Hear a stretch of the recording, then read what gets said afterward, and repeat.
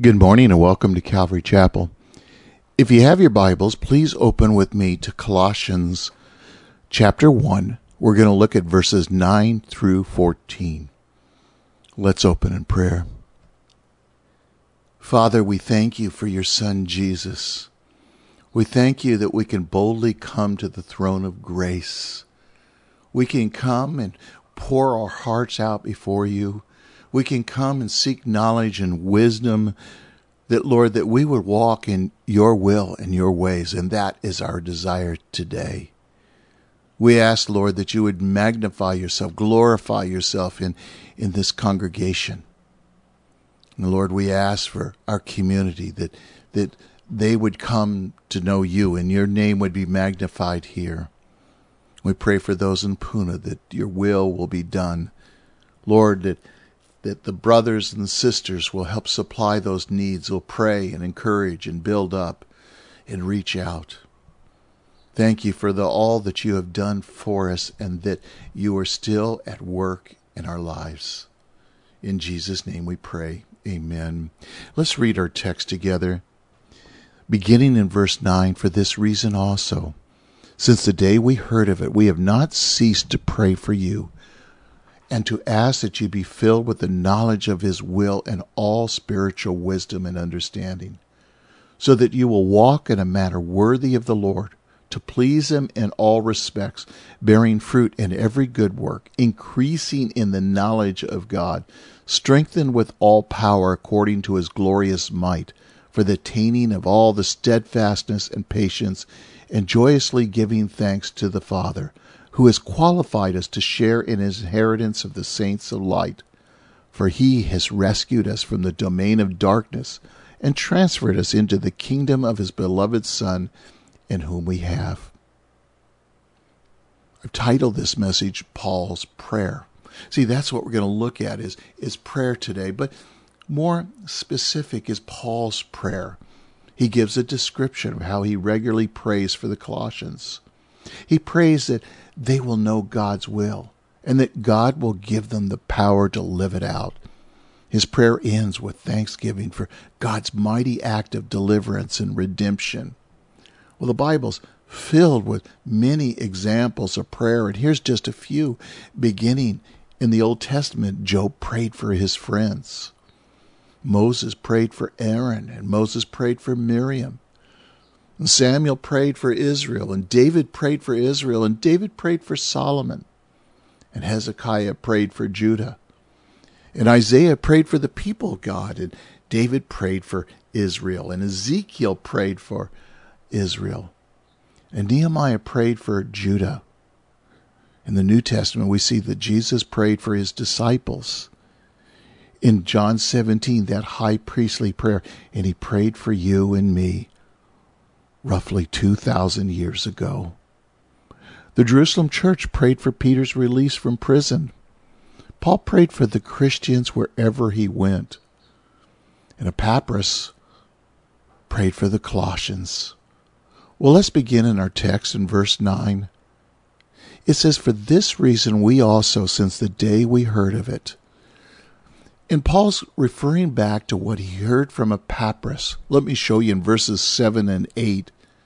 Just as you've learned it from Epaphras, our beloved fellow bondservant, who is a faithful servant of Christ on behalf, he also informed us of your love in the Spirit. Epaphras was his eyes, his hands, and his feet when he could not be there.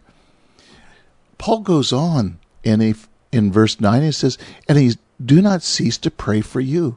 Paul was praying for them all the time. I'm reminded again of 1 Thessalonians 5, verse 17, where we're to pray without ceasing. Well, that becomes confusing. It's a confusing passage for many. How do we pray without ceasing? For Paul, it was simple. As he went through this life, whenever he heard something bad or saw something, he reacted by praying to God for that act, in that situation, because he knew that God cared. See, again, Paul went through life with open eyes, not tunnel vision. He went through this world, and every time he saw something, he was motivated to pray about what he saw. He didn't grumble. He prayed. He interceded. And when he thought of it, he heard about one of his beloved churches. It moved him to prayer, and prayer always moves us to communion with God. And when we stop and think about it, when we see a crisis, when we see things going on in our family, it should move us to communion with God. We should cry out, pour out our hearts.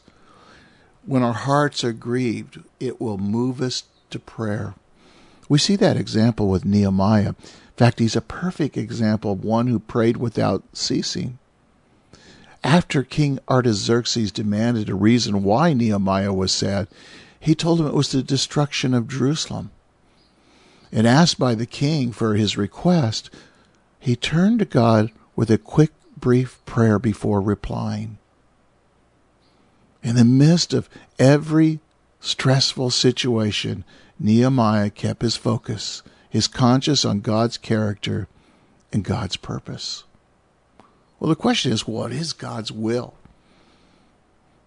Romans 12:1 and 2 define it every time. Therefore, I urge you, brethren, by the mercies of God, to present your bodies as a living and holy sacrifice, acceptable to God, which is your spiritual service of worship. And do not be conformed to this world, but be transformed by the renewing of the mind, so that you may prove what the will of God is, and that which is good and acceptable and perfect. Well, moving on in verse 9, we see, again, to ask that you would be filled with the knowledge of his will and all spiritual wisdom and understanding. See, there is true knowledge and wisdom, but it was these false teachers that had great influence on the church of Colossae. They were bringing a false knowledge, a false wisdom. Paul had warned the Ephesian elders in Acts 20, verse 29 and 30, I know that after my departure, savage wolves will come in among you, not sparing the flock. And from among your own selves men will arise, speaking perverse things, and draw away the disciples after themselves. Also in 1 Timothy 4:1 and 2, notice what it says. But the Spirit explicitly says that in latter times some will fall away from the faith, paying attention to deceitful spirits, doctrines of demons by the means of hypocrisy of liars, seared their own conscience with a branding iron. See, we are in the end times. Some say in the end of the end times. We do see that there are false teachers, perverted doctrines, doctrines of demons. We see apostasy, people falling away from the truth of the Bible, saying that the Bible really didn't say that. And really what it boils down to, I think Proverbs 1:7 makes it clear. The fear of the Lord is the beginning of knowledge, and fools despise wisdom and instruction.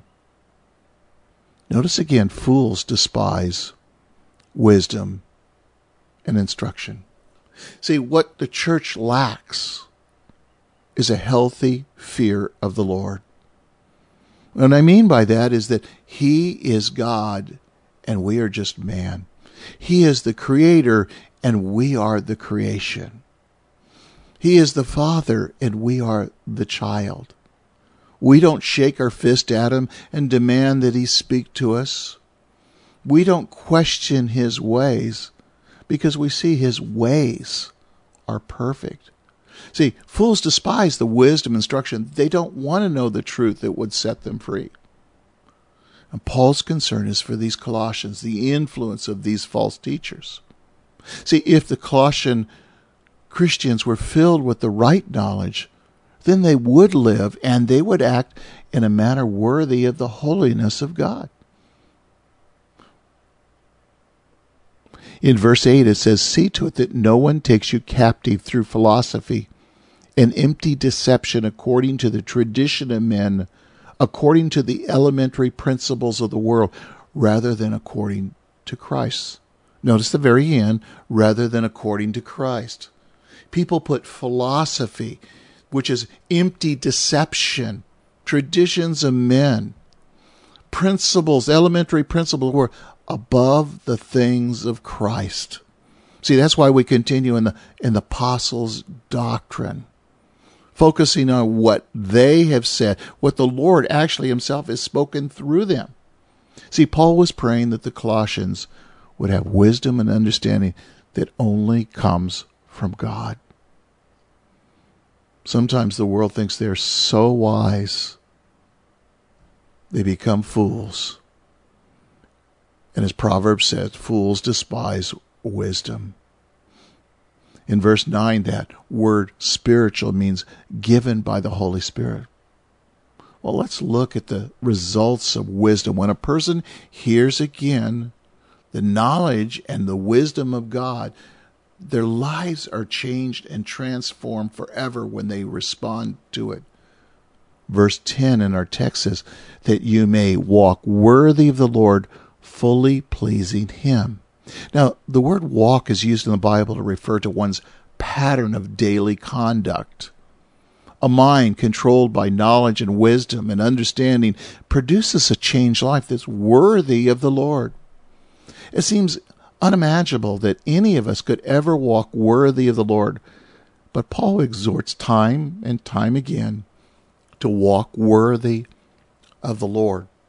Let's look at some verses together. 1 Thessalonians 2:11 and 12 says this, so that you would walk in a manner worthy of God, who calls you into his own kingdom and glory. Ephesians 4:1, therefore I, a prisoner of the Lord, implore you to walk in a manner worthy of the calling with which you have been called. In Philippians 1:27, only conduct yourselves in a manner worthy of the gospel of Christ, so that whether I come or see or remain absent, I'll hear of you that you're standing firm in one spirit and one mind, striving together for the faith of the gospel. And then in Ephesians 3:16 and 17, that he would grant you according to riches of his glory to be strengthened with all power according to his Spirit in the inner man, so that Christ may dwell in your hearts through faith, and that you being rooted and grounded in love. See, it's when we know what is pleasing, we have this knowledge of who God is and the knowledge of who we are, and we look to his word, he gives us wisdom. Now, the New Testament, again, is describing several features of this walk.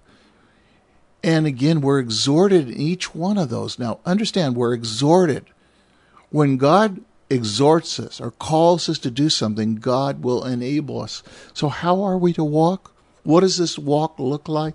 We're to walk in humility, walk humbly, to walk in purity, to walk in contentness, to walk in contentness, to walk by faith, to walk in good works prepared before the foundation of the world. We're to walk differently than the world. We're to walk in love and to walk in light. We're to walk in the wisdom of God. We're to walk in the truth. And when we walk in the Spirit, we will please him. Verse 10 refers that being fruitful in every good work. He's speaking of a fruitful life, and fruitfulness is a result of knowledge. Fruit is the byproduct of righteousness. It is a mark of every redeemed individual. John 15:8 says this, my Father is glorified by this, that you bear much fruit, and so as to prove that you are my disciples. So God expects us to bear much fruit. And this is how we prove that we are his disciples. Well, it's confusing again for many. The Bible defines fruit in various ways. But the Bible identifies spiritual fruit as leading people to Christ in 1 Corinthians. Fruit, again, is praising God in Hebrews. And in Romans, again, this fruit is giving money. In Hebrews, again, is living a godly life. And Galatians uses it in displaying holy attitudes. Here Paul speaks of bearing fruit in every good work. How do we bear this fruit? And Jesus reminds us the key to fruitfulness is really abiding in him. Notice John 15, verses 4 and 5. Abide in me, and I in you, As the branch can bear fruit of itself unless it abides in the vine, so neither can you unless you abide in me, and I in the vine. You are the branches, and he who abides in me, and I in him, he bears much fruit. For apart from me, you can do nothing. So the key to being a fruitful life, walking in this knowledge and wisdom, is abiding in Christ. Our lives are hid in Christ. See, spiritual wisdom is the prerequisite for bearing fruit. James 3:17 reminds us, but the wisdom from above is pure. Then it's peaceable and gentle and reasonable. It's full of mercy and good fruits, unwavering, and it's without hypocrisy. Well, growth in our knowledge of God, that's what we see in verse 10, increasing in the knowledge of God. The result of knowledge, it's spiritual growth. Spiritual growth is progressing in that knowledge of God, knowing him personally, intimately, just not knowing facts about him. Yet at the same time, we should be able to tell people who our God is, what he's done for us. Tell them about our relationship, how he touches us and comforts us, encourages us. He builds us up. He provides our needs. He is our strong tower in a time of need, and nothing is too difficult for him. The knowledge of God is revealed in his word, and it's crucial for spiritual growth.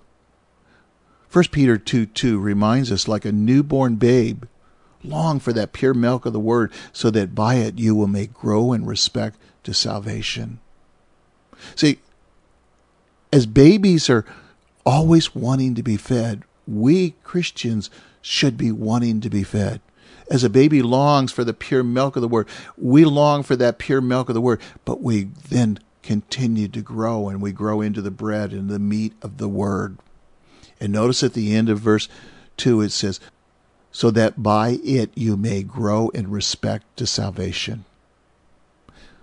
2 Peter 3:18 says this, but grow in the grace and knowledge of the Lord Jesus and the Savior Jesus Christ.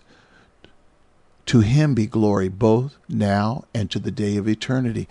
See, being saved is not about saying a sinner's prayer and just going to heaven. It's growing in the grace and the knowledge of who the Lord Jesus Christ.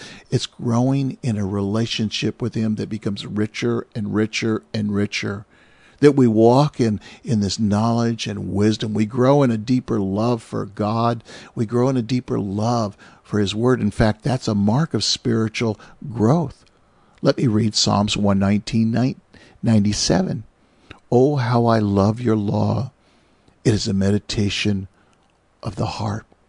See, a person that knows the Lord, that loves the Lord, will grow in their love for him and his word because they find comfort, they find strength, they find guidance.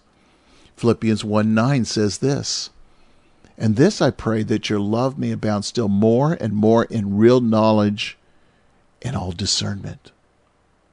Real knowledge, true knowledge, the knowledge of Jesus Christ, the knowledge of his will for you and me, and all discernment, that we recognize what is right and what's wrong, where God is leading and when he's not. Well, notice again, in verse 11, we see strengthened with all might according to his glorious power. Well, believers are continually strengthened with all power throughout their lives in Christ Jesus. Let's go back to Acts 1, verse 8, if you remember. But we will receive power when the Holy Spirit come upon you, and you shall be my witnesses both in Jerusalem and Judea and Samaria, even the remotest parts of the earth. See, they're being exhorted to wait. Wait for the Holy Spirit. Wait for the day of Pentecost when the Spirit would come upon them. Now, they would receive power, the Holy Spirit come upon them. This is the power, the epi experience is called. It enables you and me to do exactly what God has called you and me to do. And to think you don't need his power is a fool. We need him every single day. Romans 15:13 says this, now may the God of hope fill you with joy and peace in believing, and that you will abound in hope by the power of the Holy Spirit. See, the Holy Spirit is not a switch that you turn on and off, but the Holy Spirit indwells your life. He quickens to your mind those things that you need to pray for. He intercedes when you can't even get the cries out of your heart. He's the one that enables you to walk that straight and narrow path that leads to life. Well, knowledge also produces something. Notice with me in verse 11. It produces all patience and long suffering and with joy. Paul gives one of the last results of true spiritual knowledge. It's joyous. It's in the endurance of trials. The knowledge of God's promise and purpose revealed in Scripture gives us the strength to endure and press on no matter what we're going through. In Acts 16:25, perhaps you remember when Paul is in prison. And it says, but about midnight, Paul and Silas were praying, and they were singing hymns and praise to God, and the prisoners were listening to them. Beaten, yes, but they were praying. They were singing hymns. They were praising God, and everyone was listening. What a powerful testimony. What a powerful witness. See, when you're filled with the Holy Spirit, when you've been seeking God, you can't help but overflow and overflow in prayer, in hymns and praise to God. Well, there's one more thing I want to call your attention to. That's our inheritance. It's also in verse 12. Giving thanks to the Father who has qualified us to be partakers of the inheritance of the saints in light. 1 Peter 1:4 says this, to obtain an inheritance which is imperishable, undefiled, and will not fade away, reserved in heaven for you. So this inheritance, it's imperishable. It's undefiled. And it will not fade away. It's reserved for us in heaven. Well, notice again the contrast, though. In Ephesians 2, verses 1 through 3, we have this idea that you were dead in your trespasses and sins, in which you formerly walked according to the course of this world, according to the prince of the power of the air, and of the spirit that is now working in the sons of disobedience. Among them, we too all formerly walked in the lust of the flesh, indulging in the desires of the flesh and of the mind, and we were by nature children of wrath. See, there was no inheritance there. But our inheritance, when we come in Christ, we have a future. Those who are blinded by the God of this world, their only future is being tossed in that final pit in the day of judgment. See, there was a time in our lives that you and I were blinded by the God of this world. When we would look at God, God was our judge. This is before salvation. We stood condemned before him because we had violated, just like in Ephesians 2, violated his holy and just laws. But when and through the grace of God, we placed our faith in Christ, God ceased from being our sentencing judge, and he became our gracious Father. See, in a sense, God has snatched us out of the mire, snatched us out of the fire, set us apart for him. God has, by his grace, qualified the unqualified, that was you and me once too, to share in the inheritance. Now, that Greek word for qualified means to make sufficient, to empower, and to authorize. God qualifies us through the finished work of Christ Jesus, our Savior. And it's apart from God's grace through Jesus Christ, all people would be qualified only to receive his wrath. A person must put his trust and faith in Jesus Christ and receive the grace of God. Look again at verse 12. And has qualified us to be partakers of the inheritance of the saints in light. The saints' inheritance exists in a spiritual realm of truth and purity, where God himself dwells and is a synonym for really God's kingdom. So often people are thinking, God wants me to be rich. They're focusing on all the material, but these blessings, this inheritance, man, it's spiritual.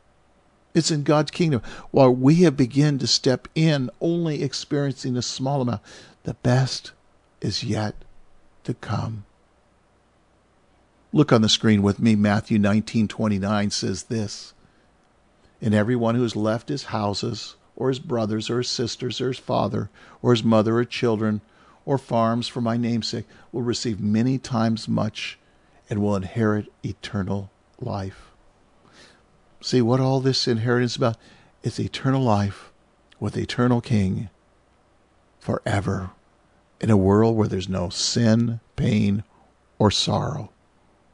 I like what Romans 8:16 and 17 says. The Spirit himself testifies with our spirit that we're children of God. And if children, heirs also, heirs of God and fellow heirs of Christ, if indeed we suffer with him, so that we may also be glorified with him. God has given us his Spirit. This is the seal, the promise. And he confirms in our heart that we're children of God. He changes us. He transforms us. He gives us different views. He convicts us of our sin. He leads us in prayer to the Father, to the Son. Look at verse 13 with me. He has delivered us from the power of darkness. Here the word delivered means to draw to oneself, to deliver. Refers to the believer's spiritual liberation by God from Satan's kingdom. He's snatched us out. He's drawn us to himself. In fact, when that happens, 2 Corinthians 5:17 reminds us, therefore, if anyone is in Christ, he is a new creature, and old things pass away, and behold, new things have come. Believers do not need deliverance from dominion of sin or Satan. Just need to act as if they're delivered. In fact, it's very clear in Romans 6, and I encourage you to read it. In Romans 6:7 says, "For he who has died is freed from sin." We are set free. When we know the truth, it sets us free. We're no longer under this bondage of sin. We no longer have to sin. In fact, Romans 6:11 says this, "Even so, consider yourselves dead to sin, but alive to God in Christ Jesus." We need to reckon ourselves dead to sin. Just as this body is going to one day die. I know it's like a chicken running around with its head cut off. It's going to die. Now I need to tell my emotions, my fleshly desires, I am dead to sin and I'm alive to Christ. It's no longer I who live, but it's Christ who lives in me. The power of the Holy Spirit will direct you and guide you and set you free day by day. Look at 1 John 4:4. "You are from God, little children, and have overcome them, because greater is he who is in you than is in the world." You know, the Holy Spirit, God himself, Christ in you, is greater than the world. When Satan comes knocking on your door, the temptations knock on your door, just let the Spirit of God and Jesus deal with it. See, we're overcomers. How? By his death. Jesus crushed Satan and delivered us from the dark domain. And he's transferred us really into the kingdom of his Son. Look at verse 13. "And he transferred us into the kingdom of his Son, of his love." Romans 14:17 says this, "For the kingdom of God is not about eating or drinking, but righteousness, peace, and joy in the Holy Spirit." You see, there's a change. Why some people are living for the next meal, living for a drink. The kingdom we're in, it's about righteousness. It's about purity. It's about holiness. It's about peace. It's about joy in the Holy Spirit. We experience a joy we never experienced before we came to Christ. A kingdom, in its most basic sense, is a group of people who are ruled by a king. We have a king, King Jesus, and we want to walk in a manner worthy of his glory. In fact, 1 Thessalonians 2:12 says, "So that you walk in a manner worthy of God, who calls you into his own kingdom and glory." He's called us. He wants to have a relationship with us. He wants to walk with us day in and day out in communion, in unity, and oneness of heart. 2 Thessalonians 1:5 says this, This is a plain indication of God's righteous judgments, so that you will be considered worthy of the kingdom of God, for which indeed you are suffering. Sometimes there's suffering in this kingdom, suffering in this life, but there can be joy and there can be peace, because we know that God is in control of the outcome of these circumstances. A kingdom, in its most basic sense, as I mentioned, is a group of people ruled by a king. Hebrews 12:28 says this, "Therefore, since we receive a kingdom which cannot be shaken, let us show gratitude, by which we may offer to God acceptable service and reverence and awe." Powerful. A kingdom which cannot be shaken. And we owe him gratitude. And this is our acceptable service with reverence and awe. When I talked earlier about that idea of a healthy fear of God has a reverence, he is God. And we are walking on holy ground. We're walking in his presence. In fact, every time we think about God, we should be in awe of him. When we look at his creation, we can't help but be in awe of him. Well, look with me in verse 14, "in whom we have redemption through his blood and the forgiveness of sins." Three ideas are involved in this doctrine of redemption. Now, the word doctrine just simply means teaching, the teaching on redemption. The first one is paying the ransom with the blood. That cost, that bondage that we were under, we were in slavery, was paid by the blood of Christ Jesus. The second thing he did was remove from the curse of the law. We have been removed from the curse that was on us. Cursed is everyone who hangs on the tree. Jesus took your curse and my curse upon him, that you and I would have life. We would be redeemed by his blood. We would be set free to worship him in spirit and truth. We've been released, the third thing, from the bondage of sin into a freedom of grace. We're not under the law in the sense of all the laws of the Old Testament, but we're under the law of love because he's changed our heart. This love motivates us to do what is right, what is pleasing. Redemption, it's very important to understand, is always through the blood, through the death of Christ Jesus. The moment a person takes Jesus Christ out of the picture, the Jesus Christ who died on the cross, the God-man, the second person of the God, they have just separated themselves from salvation. Ephesians 1:7 says this, "In him we have redemption through his blood, and the forgiveness of our trespasses according to riches of his grace." See, there's no salvation apart from Christ Jesus. Psalm 103:12 says this, "As far as the east is from the west, so far as he's removed our transgressions from us." See, when Jesus redeems us, we have been bought by the blood of the Lamb. We put our faith and trust in a risen Savior who died for you and me. He then takes our sins and separates them as far as the east is from the west. Well, Paul lists 5 benefits God gives all believers through Christ Jesus. Number 1, he has enabled us to share in his inheritance.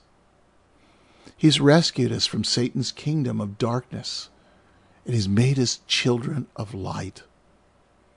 He has brought us into this eternal kingdom, and we've only begun to step into it, experiencing it only a little. It's our spirit that will be a part of this kingdom, and will receive bodies fashioned for eternity then.